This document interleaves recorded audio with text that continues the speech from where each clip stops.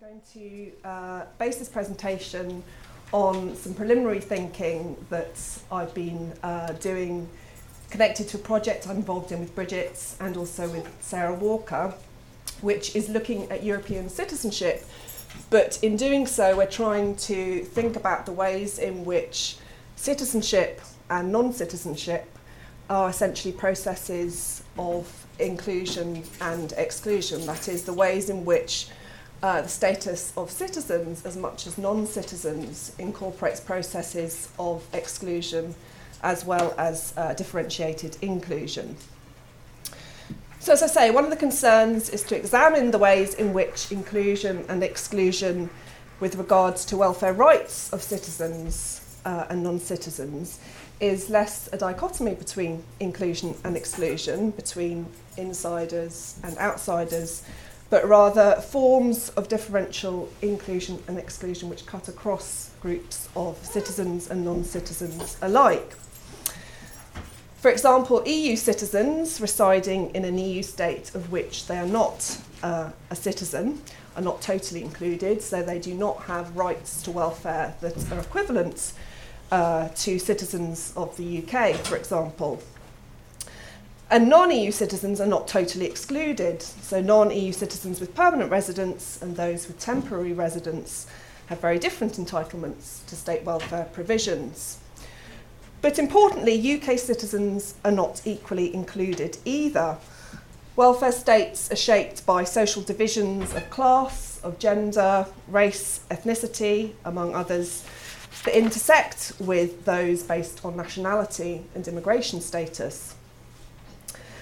And at the same time, welfare states shape those divisions and inequalities in different ways. This is evident when we look at welfare states from a gender perspective, when we look at the ways in which the restructuring of welfare states and the implications for both citizens and non-citizens alike are fundamentally shaped by the gendered division of labour, of paid and unpaid work, of productive and reproductive labour. So with this in mind, I'm going to attempt to look at the ways in which work-related conditions increasingly determine people's access to social assistance across groups of citizens and non-citizens, albeit in very different ways. So I'm going to focus specifically on EEA citizens in the UK, on the exclusions of European citizenship, and consider the gendered implications of restricting rights to social assistance, not on the basis of people's needs, care being fundamental to social needs and social relations, nor on the basis of their status as citizens or non-citizens, but primarily in terms of their value as workers. So debates about migration, welfare and citizenship are often framed by questions regarding the exclusion of migrants, of non-citizens, from the provisions of welfare states. So one dimension of those debates concerns the ways in which migrants are excluded from social rights on the basis of the terms and conditions of their legal status as non-citizens, while another dimension concerns the extent to which public support of citizens for social rights, for generous provisions within welfare states, may be dependent on the exclusion of migrants from the provisions of nationally bounded welfare states.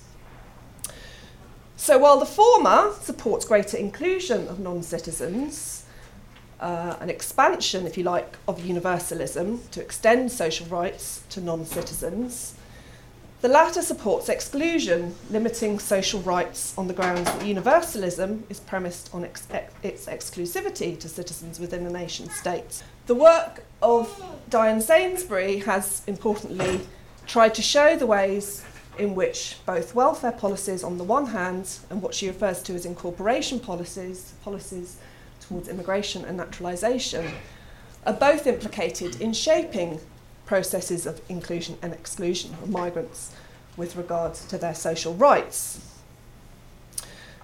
But social citizenship is both a question of legal status with respect to the rights and obligations that formal citizenship confers, and of course a question of normative status, of ideas about who is deserving and underserving in the provision of welfare and on what basis. Debates regarding immigration and welfare have arguably been limited by the extent to which they revolve around this binary distinction between citizens and non-citizens, with citizens constructed as a benchmark of inclusion against which the rights of migrants or non-citizens are measured. However, we know, of course, that citizens and non-citizens are not unitary groups, legally or normatively. They're divided by divisions of class, gender, race and ethnicity, sharing common lines of division which intersect with divisions based on nationality and immigration status. As the work of scholars such as Ruth Lister has demonstrated, citizenship is exclusionary from within, that is, within the boundaries of the nation state, as much as being exclusionary from without. The relationship of women and men to citizenship, for example, is fundamentally different, as full access to citizenship is premised on being a full-time worker. It's the ways in which work and work-related conditions structure our access to welfare that I will essentially focus on and return to with respect to UK and EEA citizens. Okay, so what are the social rights of the citizen? What is the basis for states granting people access to a minimum of resources?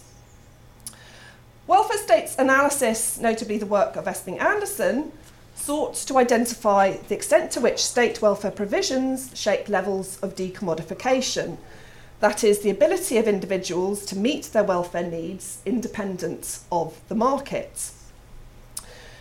Social rights, including the provision of benefits by the state to mitigate the risks of unemployment, enable individuals to access at least a minimum of resources without relying on the market. At the same time, welfare states shape levels of stratification, constructing as much as alleviating social divisions and inequalities among citizens. Social rights or social provisions may be universal or selective, aimed at promoting greater equality or the maintenance of social divisions. This is evident if we look simply at the nature of different types of social security systems. Social insurance or contribution-based systems confer rights to social security through waged work. So on the basis of contributions that we pay through employment, as workers we're entitled to cash benefits during times of unemployment. Social assistance or non-contribution based benefits are provided on the basis of income and or other needs. Examples being child benefits, income support paid to people who are not economically active, for example, mothers with young children, and disability allowance. The advent of social citizenship with the development of welfare states was regarded as making a level of decommodified support available to all citizens, guaranteeing access to resources because of their status as citizens, not as commodities. Put simply, social rights are underpinned by the basic principle that state welfare provisions offer citizens a minimum of welfare independent of their value as a worker. Of course, this notion of social rights is problematic if we consider the exclusionary nature of social rights for non-citizens, but also if we consider the ways in which citizenship is in and of itself exclusionary, being premised on assumptions about the citizen as a worker. As feminist scholars have emphasised, welfare states and their relationship to citizens entail not only divisions of class between citizens, but gendered divisions of labour.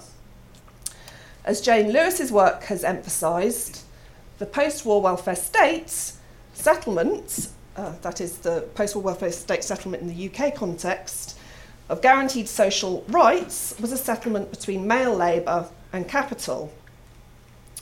Access to welfare in the context of the development of the welfare state in the UK was underpinned by what she refers to as a male breadwinner model, men being primarily workers and women primarily carers. Men were granted social rights as waged workers and notably were seen as regularly employed, full-time workers. Those marginal to the labour market including women, were granted social rights to dependence benefits in the form of family allowances, for example. Women's social rights were thus derived from their relationship to men as mothers and wives as much as workers. The ability of women to achieve decommodification on a par with men as citizens was thus first and foremost dependent on their ability to commodify on a par with men. But of course, women's non-participation in the labour markets with regard to their social status as economically inactive workers and the nature of their participation as economically active workers is fundamentally shaped by their reproductive labour. So women leave the market not simply through unemployment, but in order to care. Thus, as Jane Lewis has emphasised, women are both recipients of state welfare, but at the same time are very often providers of unpaid welfare in caring for children and other dependent adults. While the male breadwinner model continues to underpin social policies in various forms, there's been a shift across developed welfare states towards what Lewis refers to as the adult worker model, or the citizen worker model. So with the increase and promotion of women's labour market participation, alongside the pursuit of active labour market policies more generally, all adult citizens, women and men, are increasingly treated the same as citizen workers. However, despite the increase in women's participation in paid work, their status as workers is of course not equivalent to men's. There are, for example, high levels of part-time work among women in some countries, including the UK, and gender pay gaps are persistent. Moreover, the unpaid work of caring for children, older and disabled people on which welfare states depend is still predominantly carried out by women. So women may be treated more like citizen workers, but this has not led to their equal status as citizens, given the subordination of care to work as a valued social activity, and despite policies aimed at reconciling work and care. So with these broad issues in mind, I'm now going to turn to consider the ways in which ideas about work and our status as workers structure access to welfare for citizens and non-citizens alike. So I'll firstly look at this in relation to UK citizens and how work-related conditions underpin their entitlements to social assistance, and then focus in more detail on EEA citizens and how work-related conditions underpin restrictions on their access to social assistance in Europe and the UK specifically. So with regard to EEA citizens, I want to look at the ways in which European citizenship is enforcing restricted social rights on the basis of the citizen as worker, but at the same time on the basis of the male breadwinner model. And I'll reflect on the gendered implications of this, both for citizens and for non-citizens. So with the restructuring of welfare states, universal rights to welfare have increasingly been replaced with what Peter Dwyer has referred to as conditional entitlements. So citizens who are claiming benefits are not the bearers of rights to welfare, or indeed the active choosers of welfare, as they may be conceived of in other areas of restructured welfare provision, but are cast as the obligatees who are required to engage in work-related activities as a condition of their access to benefits. In what has been described as a shift from a welfare to a workfare state, the provision of cash benefits by the state to citizens of working age who are not in paid work has been driven by the development of labour market activation policies with a view to reducing levels of unemployment and economic inactivity. Access to social assistance on the basis of income-related needs has become increasingly conditional on undergoing activities towards re-entering employment. The entitlement of citizens to claim social assistance is dependent on their compliance with the status of job seeker. The individual claimant must be able to work, must be available for work and actively seeking work. These work-related conditions include, for example, the mandatory participation of benefits claimants in employment-related programmes, job search interviews, and more contentiously, examples of benefits claimants being required to participate in unpaid labour, work experience at Tesco, for example. Rights to welfare for citizens, it has been argued, have thus been replaced by conditional entitlements on the basis of individual responsibility to sell one's labour through the market, what Klaus Offer has referred to as the recommodification of labour. Welfare policies in the UK, moreover, have increasingly involved punitive measures, including sanctions towards citizens who do not comply with work-related conditions while claiming benefits. The use of sanctions, to which the quote from David Cameron refers to, involves removing the benefits of a claimant as a penalty for non-compliance with those conditions. At the same time, work-related conditions and the use of sanctions have increasingly been extended to groups of citizens who are not in paid work due to disabilities or caring responsibilities, who would previously not have been treated as job seekers on that basis. For example, lone parents with children over 5 years of age are now no longer entitled to claim income support, but must register as job seekers by claiming job seekers allowance.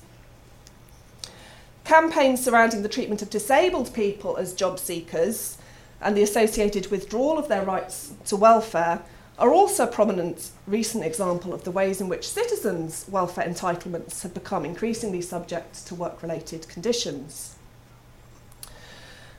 The problem, of course, with treating us all the same as workers is not that women with young children or people with disabilities don't want to work, but of course their relationship to the market is fundamentally shaped by inequalities that the simple status of worker masks over. And moreover, our status as carers is rendered subordinate to our status as commodified labour. Okay, I'm now going to try and make connections between the treatment of citizens, UK citizens, in terms of work-related conditions attached to their entitlements to welfare, to the entitlements of EEA citizens in terms of the increasing application of work-related conditions to EEA citizens, both with regard to their right to reside within another member state and, attached to that, their derived rights to claim social assistance within that state. As the quote by Duncan Smith here indicates, work-related restrictions on EEA citizens' rights to reside have been increasingly used as a means of restricting both access to the UK for EEA citizens and, significantly, their ability to make claims on the welfare state within the UK. European citizenship has not simply reinforced the relationship between paid work and welfare, but has arguably replaced rights to social assistance on the basis of people's status as citizens with entitlements on the basis of one's status as a worker within the EU. As Louise Ackers and Charlotte O'Brien have argued, many of the social rights implied by citizenship of the EU derive from an individual's status as a worker, not as a carer, nor as a citizen. Under the Free Movement Directive, EEA citizens have the right of free movement and residence across the European Economic Area, with no conditions on their stay in another member state for the first 3 months. They do not have the right to claim social assistance within this period, although this does not apply to contribution-based benefits. So EEA nationals can use periods spent working and paying contributions in other EEA countries to satisfy contribution conditions for these benefits. So if you previously worked in another EEA country, you pay contributions through work as a worker you are able to access contribution-based benefits in another EEA member state. After this, residence is contingent on EEA nationals not becoming an undue burden on the member state of residence. So broadly speaking, an EEA or EU citizen who moves from one country, from one member state to another, has a right to reside after an initial 3-month period if they are economically active. That is, if they are a worker, self-employed, or a job seeker, or a self-sufficient student, or are otherwise able to financially support themselves. And after 5 years, their right of residence becomes permanent. So European citizenship confers rights to reside and to claim social assistance on the basis of one's market status. EEA citizens are able to claim social assistance not simply by virtue of their status as European citizens with income-related needs, but by virtue of their relationship to the market as workers or otherwise economically autonomous individuals.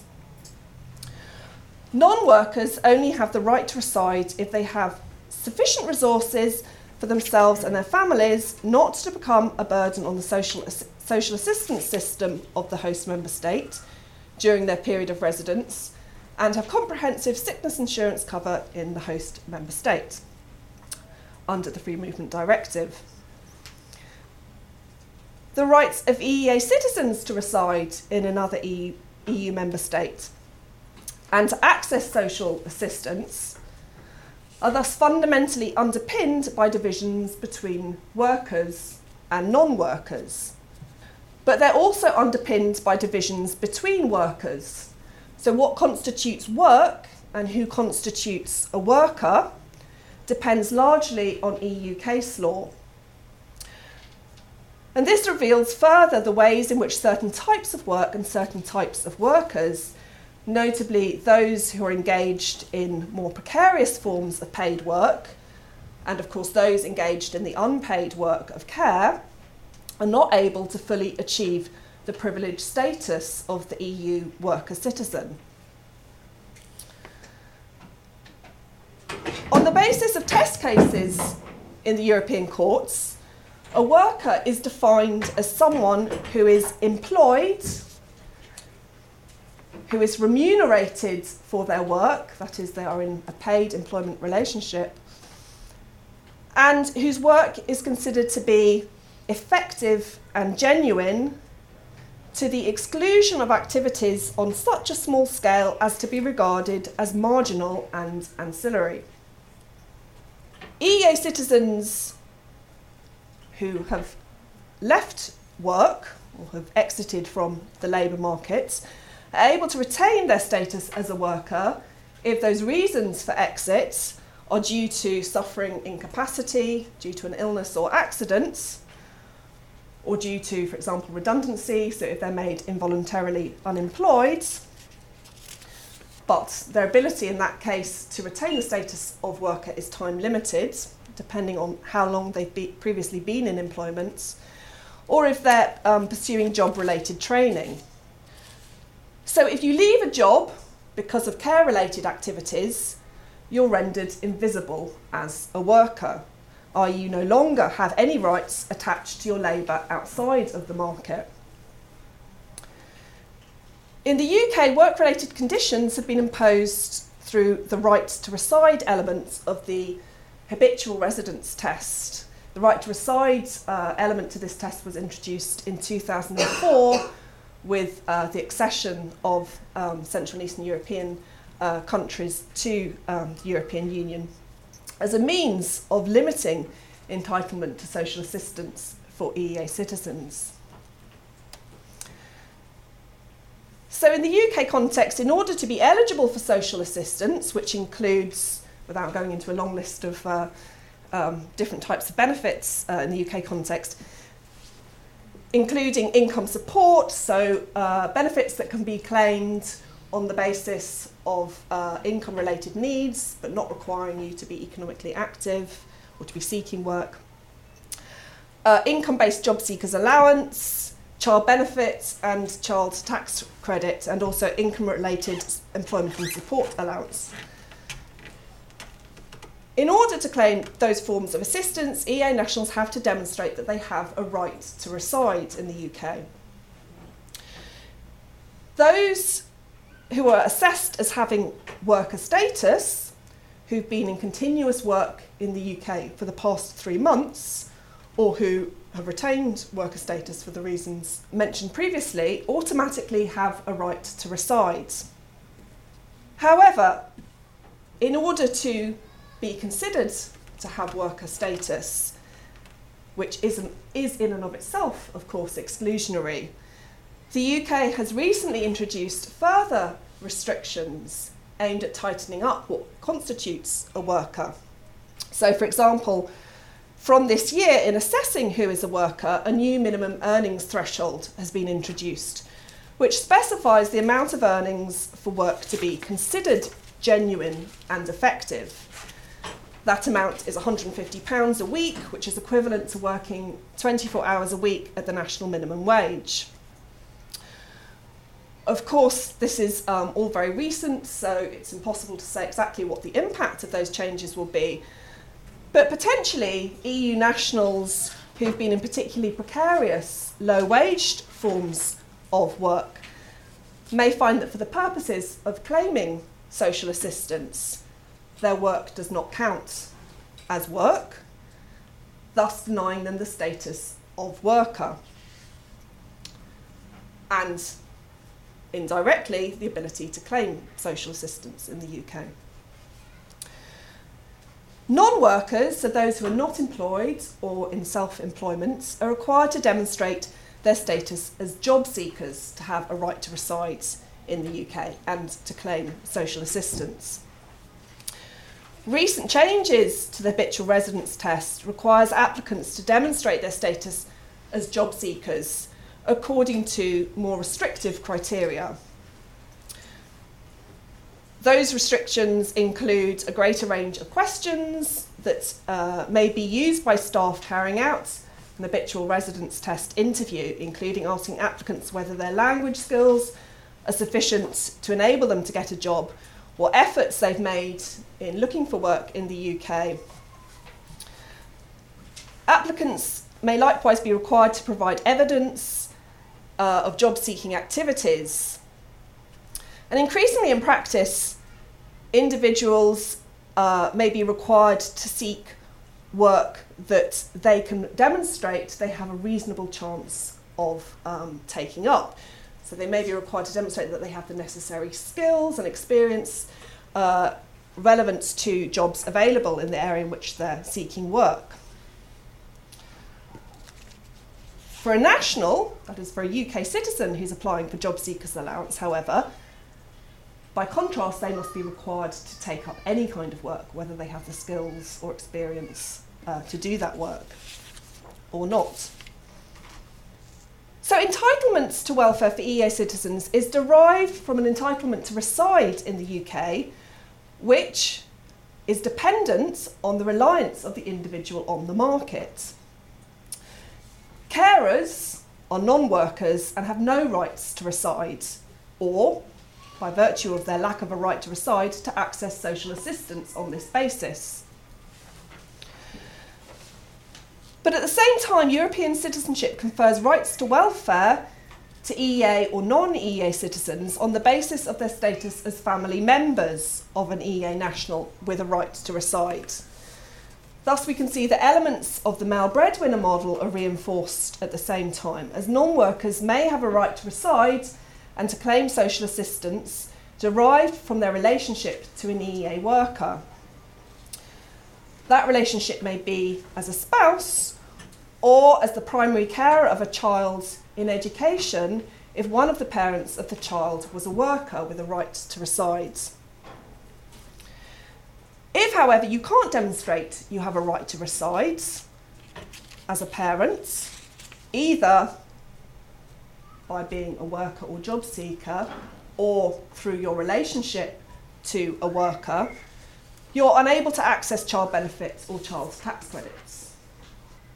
So EEA women with children seeking to claim child benefits and income-related benefits are thus either required to be job seekers with temporal restrictions on their right to reside unless they take up work within a minimum period of 6 months, or they're required to be cast as the dependents of an EEA worker with a right to reside that depends on maintaining a relationship to that worker.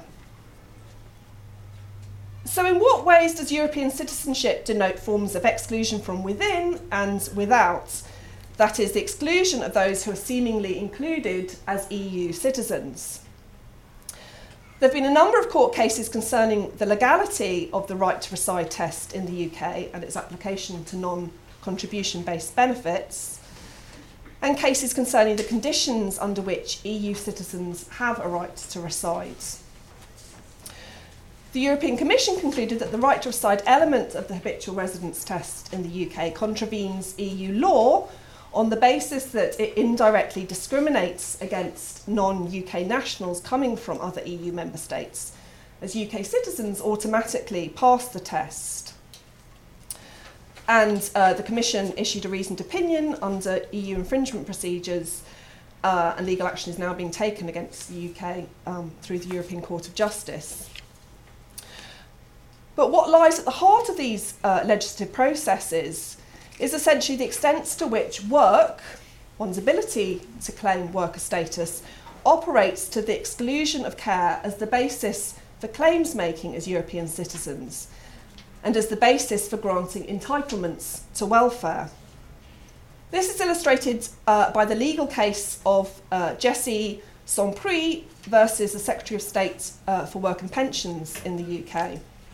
So Jessie Sampry is an EEA national from France who is a 27-year-old French teacher. She came to the UK in 2006 and worked for just under a year as a teaching assistant. She then enrolled on a postgraduate teacher's course. After starting the course, she became pregnant. She withdrew from her course and started working for an employment agency, working in nursery schools. But when she was almost 6 months pregnant, the work became too strenuous for her.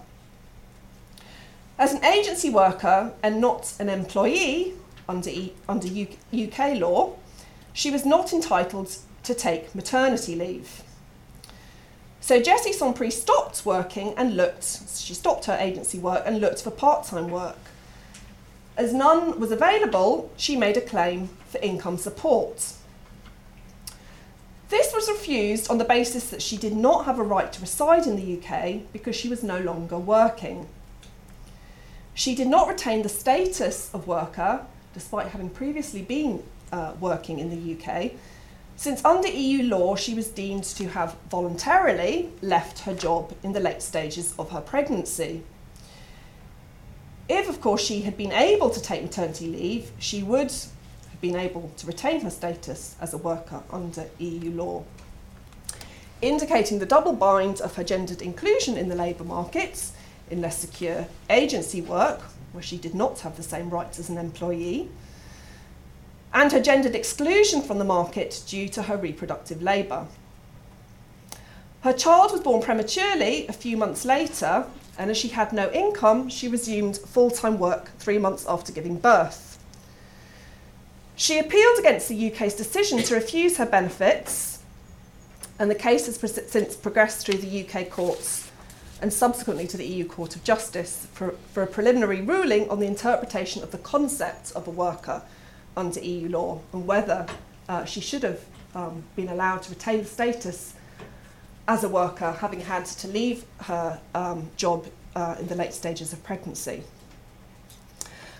The circumstances of Jessie Sampry highlight the ways in which entitlements to welfare are thus contingent on worker job seeker status for EEA citizens. Entitlement to welfare on the basis of care-related needs or responsibilities are not recognised, as a right to reside cannot be derived from one's status as a carer.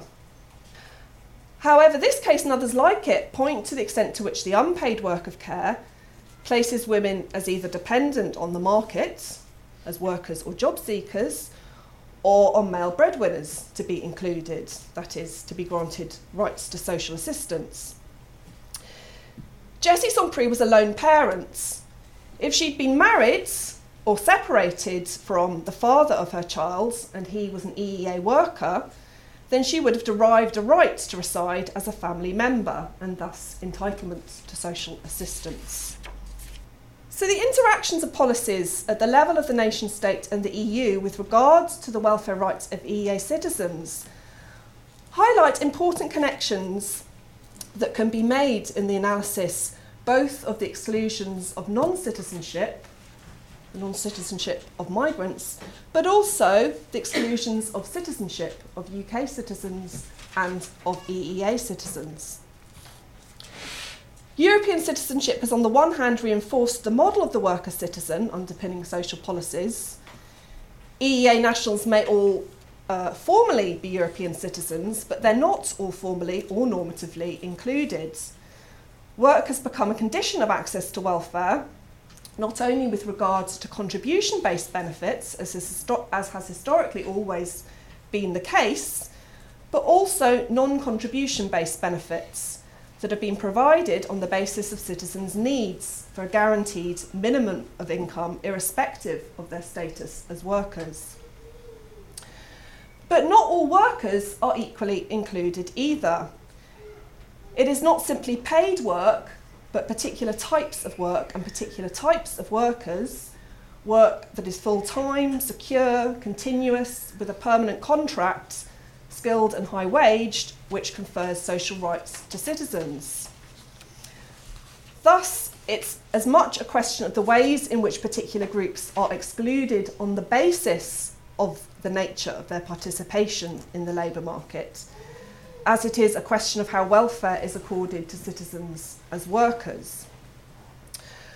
Those groups, of course, include citizen women carrying out the unpaid work of care and those carrying out the low-paid work of care, for example, as agency workers, such as Jessie Son-Prix. So to return to the exclusions of non-citizenship, on which analyses of migration and welfare states have focused, state policies on immigration and naturalisation, of course, also privilege certain types of work and certain types of workers as a route to permanent residence and citizenship for non-citizen migrants. So while non-EEA citizens are rendered entirely dependent on the market as a condition of their temporary rights of residence in the UK, those who can demonstrate their economic value and self-sufficiency as high-wage workers and investors are among the privileged who may be granted permanent rights to reside. By failing to address our collective needs for welfare and the centrality of care in meeting those needs, positioning individuals as economically autonomous units of labour within the market, groups of citizens and non-citizens whose relationship to the market is more precarious are basically all excluded together, though of course with different lines of inclusion and exclusion being drawn, lines which we've seen are highly gendered. But by making connections across the exclusions of citizenship and non-citizenship between EEA citizens whose rights to reside and whose rights to welfare are conditional on their ability to take up paid work that is not marginal and ancillary, between EEA citizens and UK citizens whose right to welfare is conditional on their willingness to take up any work, marginal or otherwise, including participating in unpaid work programmes, and of course the non-EEA citizen whose paid work doesn't accord them any rights to reside or to welfare, we can potentially develop, I would argue, more inclusive ways of claims making that does not reduce our ability to meet our needs on the vagaries of the market.